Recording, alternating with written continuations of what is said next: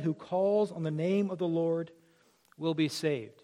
In this new year, I want you to call upon Christ to save you, to call upon Him in faith, to believe in your heart that God raised Him from the dead, that a living Savior came as the Son of God, and He lived a perfect sinless life, and He died and rose from the grave. I want you to believe that.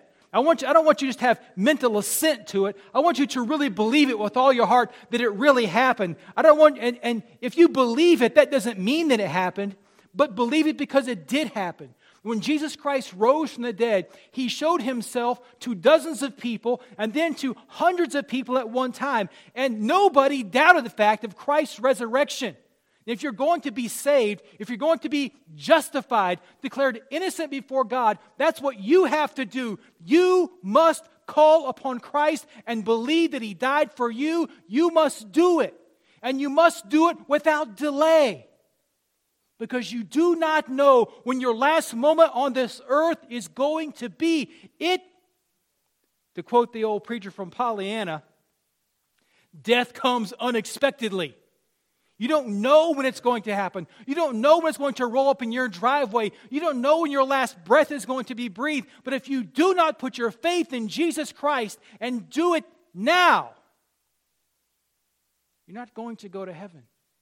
You're not going to be delivered from damnation. Believe in Christ today. What a great time to become a Christian on the first day of the year. Begin the new year as a real, authentic, true child of God who's been born again. Put your faith in Christ. The second thing I want you to do in the new year, turn to Acts chapter 2, verse 41. Acts chapter 2, verse 41.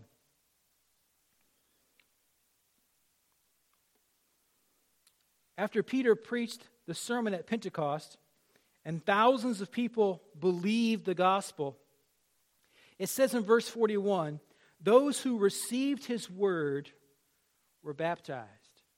Now, I don't know how many of you here have followed the Lord in believer's baptism, which is scriptural baptism.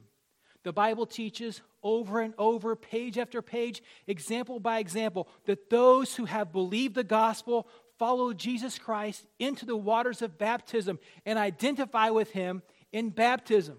They received His word and they were baptized. But why in the world were they baptized? When John the Baptist came into the world, when he began his ministry, he was baptizing people. And in the Gospel of John, he's there by the Jordan River, and the Jewish leaders, they come to him and they say, why are you baptizing all these Jews? Now, baptism, if you were converting to Judaism, the Jews would have a ceremonial act. They would baptize you and wash away your Gentileness, and you would be born again, in a sense, reborn as a Jew. Now, what I just said to you is somewhat controversial. Not everybody believes it, but those who don't believe it are wrong. And I say that because that's what John Gill said. And if John Gill said it, it's probably true. You can basically take it to the bank. John Gill is my John MacArthur, okay? So, they came to John, they said, why are you baptizing these Jews? They don't need to be baptized. They're already Jews. And that's where John launches into that great diatribe where he calls them sinners and says, you need to be baptized. Now, we are baptized to identify with Christ. Romans chapter 6, I think that's water baptism. We are buried in death. We disappear under the waters. We are saying with Christ, we have died to our old life. We've died to sin, and we are resurrected to live a new life. My brother-in-law would say it like this. Getting baptized is like putting on the team jersey.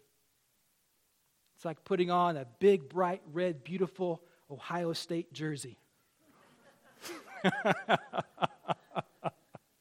No, I have no dog in that hunt. I just thought I would say that for fun, just for effect. I would never say anything ungodly like MSU.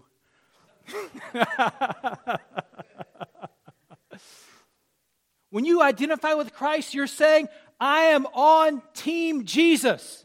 I belong to Christ. I'm dedicating myself to Christ. Now, that kind of act, that kind of declaration is something you can only do as a believer, as a cognizant, thinking person. When they baptize little babies, babies cannot make such a declaration. They can't make that kind of decision. But only a person who has come to know Christ as your Savior, they can be baptized. If you have come to faith in Christ, if you know that Christ is your Savior, you need to follow the Lord in believer's baptism. Identify with Christ. Now our third point is also here in this text. Notice verse 41 and verse 42.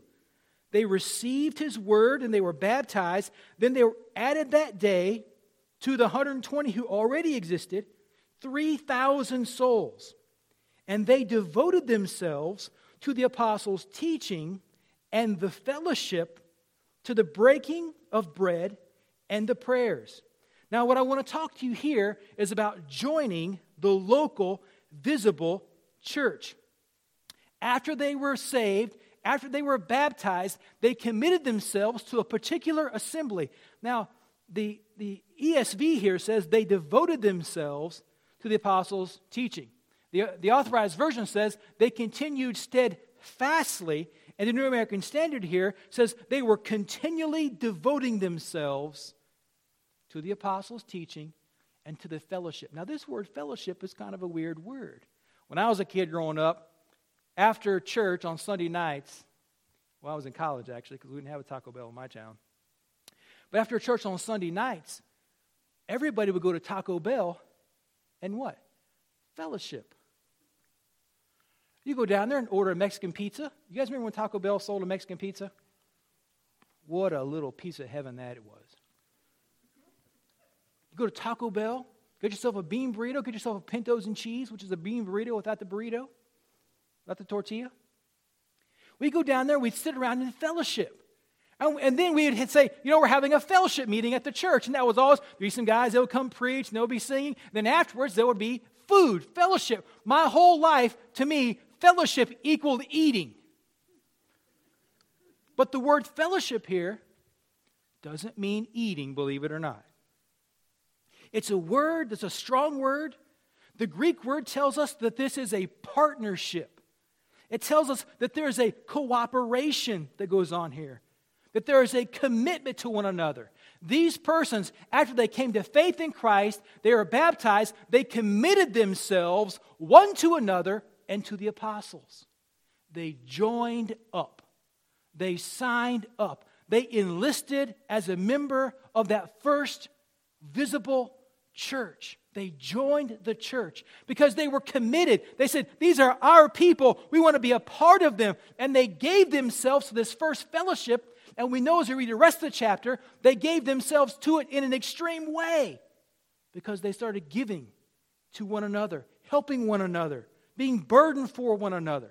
So in this new year, 3 of the 9 things I want you to think about doing are calling upon Christ to save you, getting baptized, and joining the local church. Now, when I say the local church, I only really mean one church. I mean Faith Baptist Church. I think you should join this church. If you live here, if you're saved and you're baptized, I can tell you what God's will is. Are you ready? Here's a prophetic utterance. Here's a word of knowledge. Here's a word of faith. Join this church. Commit yourself to the fellowship. Now, the 4th thing I want to tell you about. Look at Psalms 119, verse 130. Psalm 119, 130. In this new year, read the Bible and pray the Lord's Prayer 260 days this year. Read the Bible and pray the Lord's Prayer 260 days this year. 260, that's the number of chapters in the New Testament. So in this year, 260 days, 1 chapter, you can read the whole New Testament through this year. That's all it takes. Listen to what Psalms 119, verse 130 says. The unfolding of your words give light. It imparts understanding to the simple. Just look across the page to verse 105, your word is a lamp to my feet and a light to my path. And I want to ask you a question. Do you feel like the world that we live in is getting brighter or darker? What do you think? Lighter or darker? Well, darker, obviously. Do you think you could use a little light? Do you think you could use something to help you to know the way not to go? To know how to be, how to think, how to feel, how to talk? Do you think you could use some light? I was working on my truck yesterday. When I bought it, it had these stupid little, careful, Terry. It had these running board things on it, which I'm always whacking my leg on. And so yesterday, I got it underneath there, and I said, I'm going to yank those suckers off. And I reached up in there to find the bolt. I couldn't find the little bolts at all. And then I realized I got a headlight inside the truck. So I put my little flashlight on my head, and boom! I saw all those little bolts. And because this is Michigan and it's rusty, I was able to break all of them off. But that light made all the difference. The light makes all the difference. When I was a kid, I'd be sitting in my, downstairs in the house, and I'd be reading a book, and I'd be reading, and it'd get darker and darker and darker, and my mom would come in, and she'd light the and my mom would walk in and flip on the light switch, and boom, the page would just glow with light. And she'd say, isn't that better? And as a teenage boy, you always say, meh. It was fine, Mom. I didn't need your help. But it was so much better.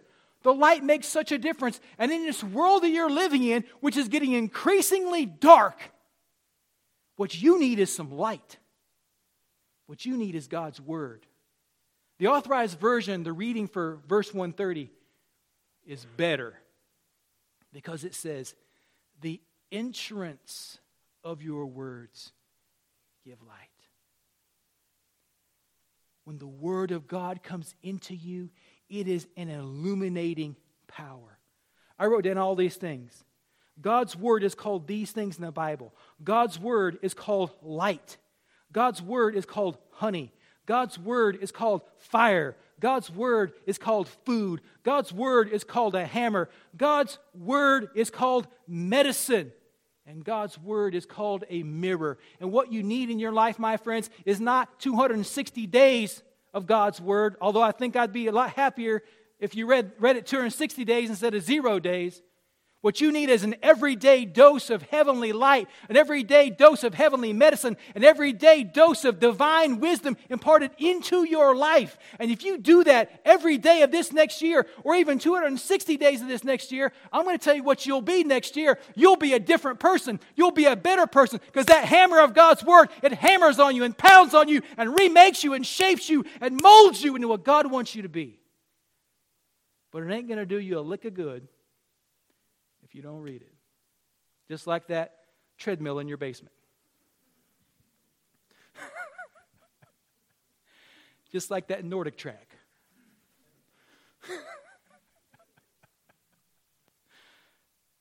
Just like that Metamucil. It doesn't do you any good unless you take it in your hand and use it. My friends, I can tell you, I went all the way through Bible college. I got ordained, got jobs in churches before I ever started reading my Bible every single day. When I graduated college at my ordination, my brother-in-law gave me a little commentary on 1 John by Jerry Vines.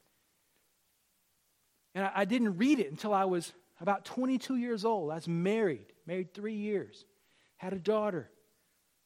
And I decided, I should read this book about 1 John, because 1 John is kind of confusing. Right off the bat, Jerry Vines says, miss your breakfast? Boy, don't miss your Bible. And at that time, there's something I never missed every day. I would get up, 2 eggs over easy, 2 pieces of toast, a lot of salt, a lot of pepper. That was I never missed. All the way through college. In Benton, Arkansas, they had this place called Waffle House. What a wondrous place Waffle House is.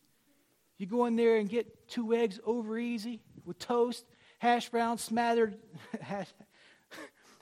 covered, and chunked. And back in those, I'm not going to tell you what you could do in there back in those days, but it was a great place to go, and I would eat, and I loved it. But Jerry Vines, he smacked me across the face when I read those words. Don't eat breakfast. Eat that Bible for breakfast. Miss everything, but don't miss God's word. And I said, from that day forward, I said, okay. And I've been reading the Bible every day since then. Not the same amount, but I've read some portion of God's word every single day since then. And I can tell you this, it remade me as a man. It remade me as a person. It didn't make me perfect, but it made me better than I was the day before. God's word, it washes us and cleanses us. You need God's word. And the second thing you need to do is you need to pray. Pray the Lord's Prayer. Prayer is such a weird thing, isn't it? I tell the teenagers this on Wednesday nights all the time. When you pray, you're talking to God. And it doesn't really matter how you talk to God. I grew up in the thou, thee, thy world, where you talk to God in this way that was kind of confusing. And some people, have you ever heard somebody pray and thought, I wish I could pray like that. Wish I could string together words and phrases like they do. But that's not what prayer is. Prayer is talking to God. And sometimes we don't know what to pray. And because we're Baptists, sometimes we don't like to think about prayer books and books of prayers or anything like that. But one of the best things you could probably do is go on Google, and Google Book of Common Prayer, and just use the common prayers for the whole year. Pray and talk to God. I brought it here this morning because I'm going to use it at the communion service. This little book of prayer that I picked up a long time ago. It's a Lutheran book of prayer. Little prayers, because you don't quite know how to pray sometimes about things. You don't quite know what to say. But we don't really have to have man-made books of prayer, because God has given us in His Word all kinds of prayers. I got this little sermon I preach sometimes called Prayers Worth Repeating. And I just go through the Bible and just give all these prayers that are in the Bible. You want to hear it? I didn't think so. Take the Bible, turn to the Lord's Prayer in Matthew chapter 6 and pray, Our Father who art in heaven, hallowed be thy name. Thy kingdom come, thy will be done on earth as it is in heaven. Give us this day our daily bread. Lead us not into temptation, but deliver us from the evil. For thine is the power and the glory and the kingdom forever and ever. Amen. Make that your prayer. You say, well, that's kind of a practice prayer, isn't it? Yeah, but it's better than not praying. Some prayer is better than no prayer. Get down on your knees with God's word and turn to the Psalms. Just make one of those Psalms your prayer. Psalms 127, Psalm 119, 22 daily prayers there in that section. Read Psalms 117, a 2-verse prayer when you're short on time. Pray. Spend time with God. Talk to God. If you'll do those two things, if you'll read God's word and pray 260 days out of the next 365, you will not be the same person you are now. You will be different. You know how I know you'll be different? Because I doubt many of you did it last year. You say, well, you're judging us. I am judging you. And if I'm wrong, good. But if the shoe fits, you need to wear it. Spend time with God's word. Now, here's what's going to happen. You can make a decision right now. I'm going to do this. And here's what's going to happen tomorrow morning. If you decide you're going to do it in the morning, here's what's going to happen tomorrow morning. The power is going to go out, flash off, and your alarm clock's not going to work. And you're going to be late for work tomorrow. And you're not going to read God's word. You say, well, I'll fix it. I'll do it tomorrow or the next day. Satan's going to try to fight you. There's a preacher who pastored in northern Indiana. I was at a preaching conference, and he made this statement. The devil will stop at nothing. The devil will do anything he can to keep you away from that book. And I think that's true. I think the devil loves it when Christians don't read his word. You may say, well, I can't understand the Bible. We have so many wonderful translations today. There's something you can understand. There's something that can help you out there. God's word is so powerful. It is the sword of the Spirit, which is the word of God. The word of God. Take up God's word. It's light. Number 5. In this year, get a friend to come to church with you. Get a friend to start coming to church with you. In that great passage in John chapter 1, verse 41, the Bible says that Andrew, after he found the Messiah, he went back and found his brother Peter and said, Peter, we found the Messiah. Come and see this guy. Come and meet him. You have friends, people you care about. Try to get them to come to church with you this year. We're supposed to witness and tell other people the gospel, and that can be intimidating. It's hard to witness to a friend sometimes, because when you start telling a friend he's a sinner, guess what he says back to you? Well, who are you to judge me? Because they think you're judging them. But you're not judging them. You're trying to help them find the same thing you found to find forgiveness of sins. But if you bring them here on Sundays, I'll tell them they're sinners. You get them here, and I'll step on their toes. And then when you leave, you can say, please come back. He's not always like that.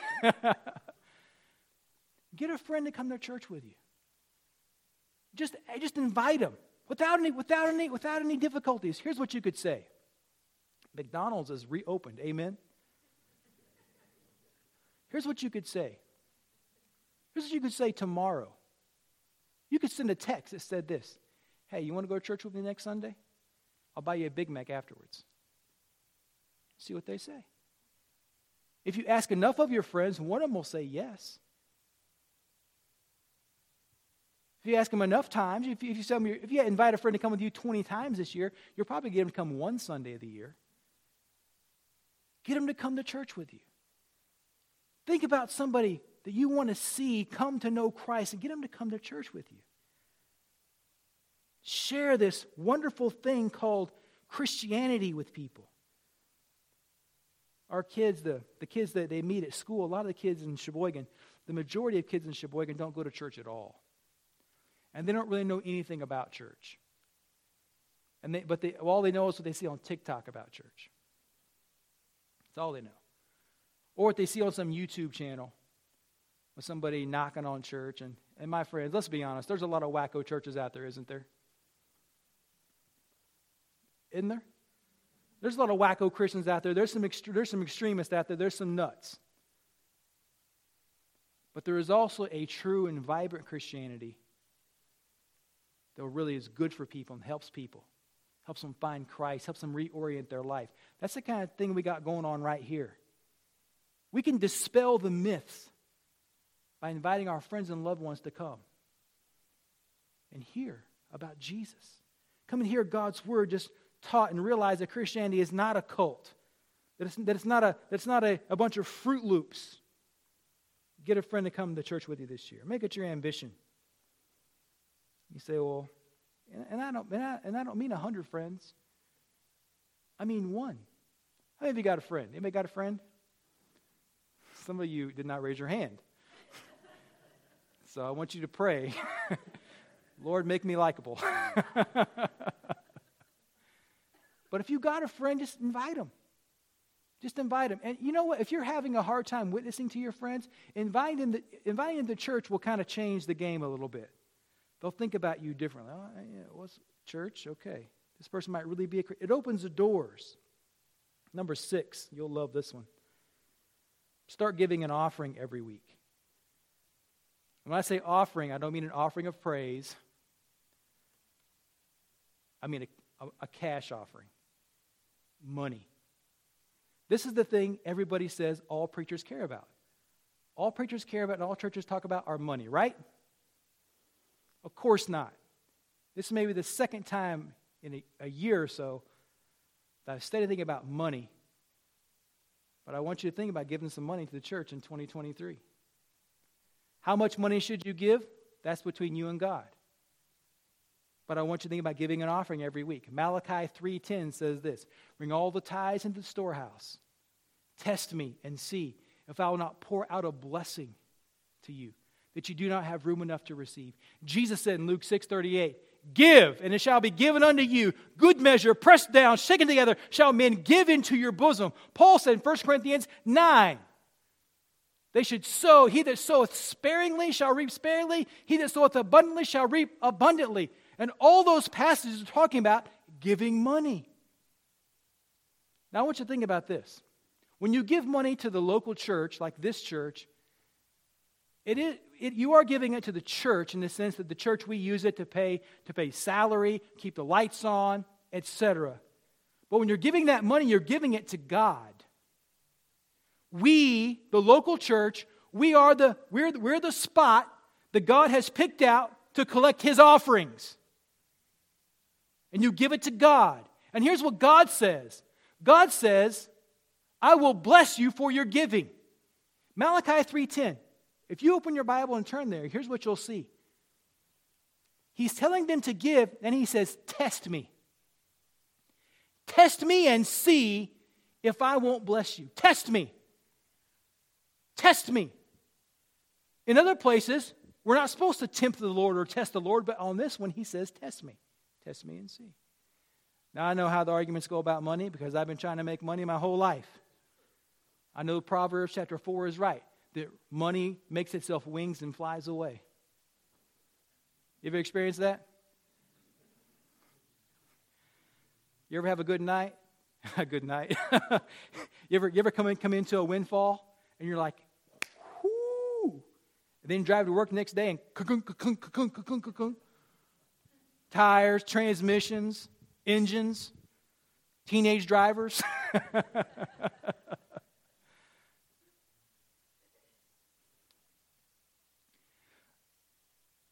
So Valerie and I, we've been tithing for a long time.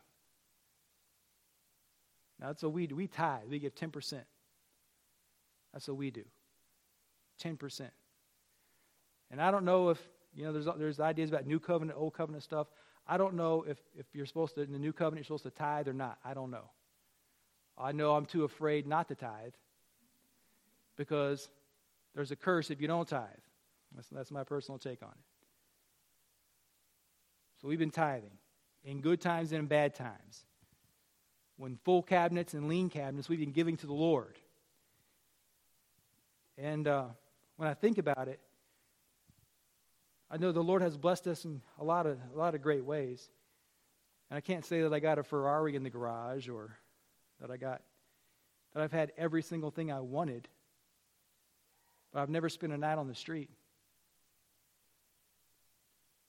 I've never went without a meal. I've always had food to eat.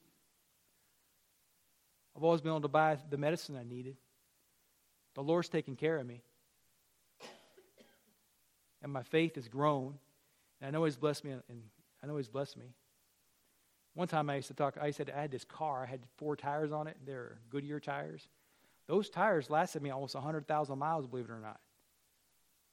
They rotted out before they wore out. Now how do you explain that? Well, you could say, well, that's just you just got 1 in a million tires. Well, maybe so. I kind of always thought, well, the Lord just blessed me. He kept my tires going. He's kept my old jalopies going. You know what I'm saying? The Lord blesses His people. Now, I want you to think about giving. Of course, you got to tell people sometimes exactly how they should do it. So, here's what I want you to do. I want you to give your whole paycheck every week this year. No, I don't want you to do that. Here's what I want you to do. You may be here and your life financially is just a big fat mess. Just a big fat mess. I know how it can happen. Just a big mess. Where do I start? Well, if you don't have any money, if you're really broke, and every dollar you come in is going out to pay a bill or buy food, etc., here's what I want you to do. Is pray and say, Lord, I don't have any money to give, but I want to give some money. Will you give me some money to give? And then when that money miraculously shows up, because it'll show up out of the blue, I want you to give it. I want you to give it. like I can say that. Give it, or else. If you pray and ask God to give you something to give, when you get it, give it. When you get it, give it. I was teaching a teenage Sunday school class one time, and it was missions week, and we're talking about giving money to missions. And I told all the teenagers, I said, if you guys want to have some money to give to missions this year, pray, ask the Lord to give it to you. And then the next Sunday, I said, how many of you, I said, let's everybody pray for $5 because anybody come up with $5, right? And I said, let's pray for $5. The next week, all those teenagers had $5 to give. I said, how'd you guys get this money? One kid said, my mom asked me to do something. She gave me $5. I said, how many of you just kind of randomly showed up in your pocket? And that was about everybody. You know how money just sometimes just shows up? You find it somewhere, just weird ways. And I said, how many of you kids just kind of half-heartedly prayed one time, Lord, give me money, and it just happened? That was almost all of them. They didn't even seriously pray, and it happened. And we gave that offering to missions, and I'm not trying to be Pentecostal or spooky, but I'm saying is if you want to give something, ask God to give it to you, then give it. If you have no money. But then there's the rest of us who probably can give. Mark out some amount you want to give in this year. Maybe take an annual total, break it up by 52, and say, I want to give this much to the Lord. And here's what I think will happen. Let me change that. Here's what I know will happen. At the end of the year, you won't miss it at all. Because God says, test me and see if I'll not pour you out a blessing. God, listen, I could stop the sermon right now and ask people to give testimonies who've been giving, and people would tell you. There are people in this room who've told me. There's a couple people in this room who've actually told me I should preach on giving. Because they know it's such a great thing. It's a part of your Christian life. Jesus said, where your heart is, there will your treasure be also. Just had Christmas, didn't we? Did you love your kids? Was there some treasure deposited their way in the form of gifts or gift cards? Giving. Give some money to the Lord in this year. You ready for me to move on? I'm ready to move on. 7, 8, and 9. You ready? 7, 8, and 9. 7. Be nicer to everyone you know, even your enemies. Be ye kind one to another, tenderhearted, forgiving one another, even as God for Christ's sake hath forgiven you. Ephesians 4:32. Be nicer to everybody you know. Jesus in the Sermon on the Mount, he says, love your enemies and pray for them that spitefully use you and say all manner of evil against you falsely for my sake. Jesus says, love your enemies. He says, now if you just love those who love you, you do even what the low-down, dirty tax collectors do. Love your enemies. Be nicer to everyone you know this year. Be nicer to your wife, brothers. Amen? Wives, amen? Wives, you want your husbands to be nicer to you? Valerie said amen. She's leading the way, setting an example. Be nicer to your wives. Ladies, be nicer to your husbands. Parents, be nicer to your kids. Kids, be nicer to mom and dad. Come in on time. Don't make them worry. Be nice. Be nice to your pastor. Amen? Pastor, be nice to your congregation. Amen. Be nicer to your co-workers. You don't have to hate them all. Be nicer to them. Be nicer to the people at McDonald's when you're driving through there getting one of those delicious Big Macs. Be nicer to the people at the coffee shop and the grocery store and at the bank. Be nicer to everybody in this year because God's been nice to you. Be a sweet, loving, kind Christian, not a mean old crank Christian. Number 8. Get off the spiritual couch and start serving the Lord. In 1 Corinthians 15:58, Paul tells the church at Corinth to be always abounding in the work and labor of the Lord. Get off the spiritual couch and serve the Lord. Here in this church, we need people to go witnessing, telling people about the gospel. We need teachers. We need nursery workers. We need transportation people. We need helping out people. We need steeple painters. We need people for all kinds of stuff. Serve the Lord. Instead of being a Dead Sea Christian, just always taking in everything and just ruining all the water, be a fountain of joy and refreshing Serve the Lord. Find something to do for God in the ministry of your local church. Serve the Lord. One of the most frustrating things to me about being a pastor is there's so many things that need to be done, but there's so few people to do the things that need to be done. And what's really annoying to me sometimes is everybody has a good idea for somebody else to do. And one time in Oklahoma, this guy, he's like, Pastor, he said, we should start a school here at the church. And, we got we got these school kids who are underperforming. He said, we have a special school just for all these kids who are really having trouble, and really tutor them in one-on-one and really teach them, and help them to get past their learning disabilities, and, a place where they could hear the gospel, et cetera, et cetera. And he said, you know what? He said, and Valerie, she has tons of talents and abilities. I said, now wait just a doggone minute. You just dreamed up a ministry for my wife to do? Well, she doesn't have a job.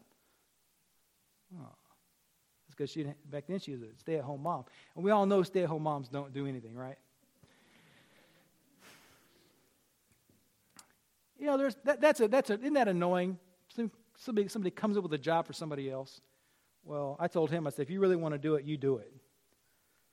And guess what happened? It didn't happen. But we shouldn't be that way, should we? We should think about ways to serve the Lord, ways to reach out into this community. That's number 8. Number 9. Lastly, and all God's people said amen.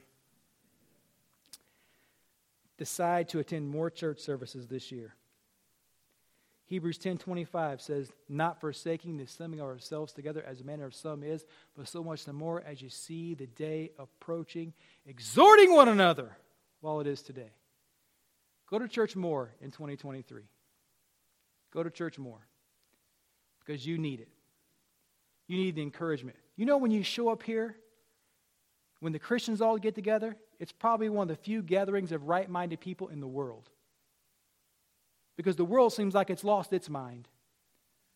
The world is crazy. When you show up here on Sunday, you see, there's somebody who believes like I believe, somebody who's a Christian, somebody who has the same values and moral compass that I do. It's encouraging. There's nothing more encouraging than getting together with God's people and just seeing everybody. It's great. It's great. It's great to get together, to be exhorted. We need to assemble because it encourages us. It reminds us that we're not alone in our fight against the darkness. It reminds us that it's not just us. We have brothers and sisters who are in this fight for us. Now I'm going to give you an example of what you could miss when you don't come to church. This is from the New Testament. So I want you to take your Bible and turn to John chapter 20, verses 19 to 24. Now I'm not saying you can't go on vacation, that kind of thing. But in general, try to get to church as much as you can.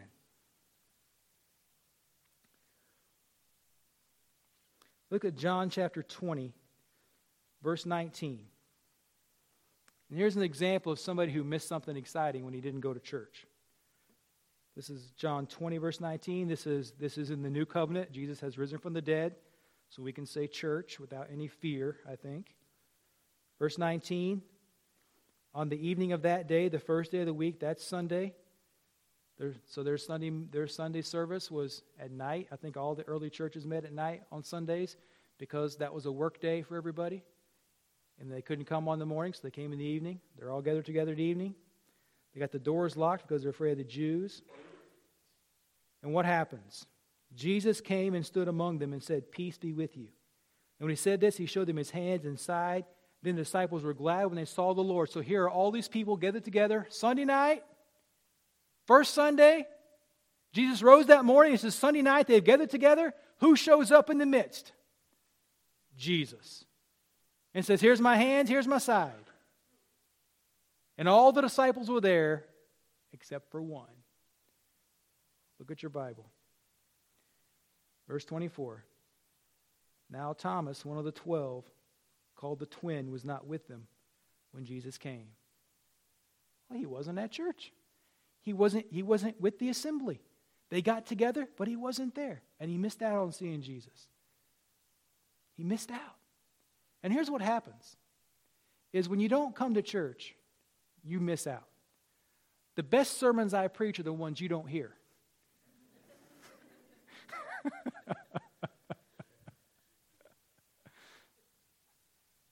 If you come more often, the chances of hearing a good one, the odds go way up. Just like the lottery, you know. If you're going to win it, you got to get in it. Come to church more in this year. Come to church more in this year. Let's pray together. Father, I thank you for your word, and I really appreciate the patience of these people I've yacked on about with this long sermon. And I pray, Lord, that you would take some of these truths and put them in our heart. Nail them into our heart, Lord.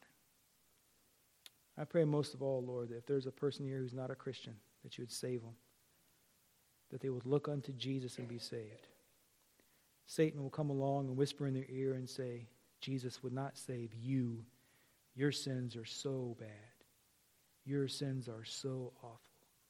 You are unlovable, unsavable, Satan will say. But Jesus Christ, in his gospel, says, whosoever will call upon me, I will save. I pray, Lord, that you let us leave here knowing we're saved and committing our lives to following you. We pray these things in Christ's holy name. Amen. Well, that's the end of that part.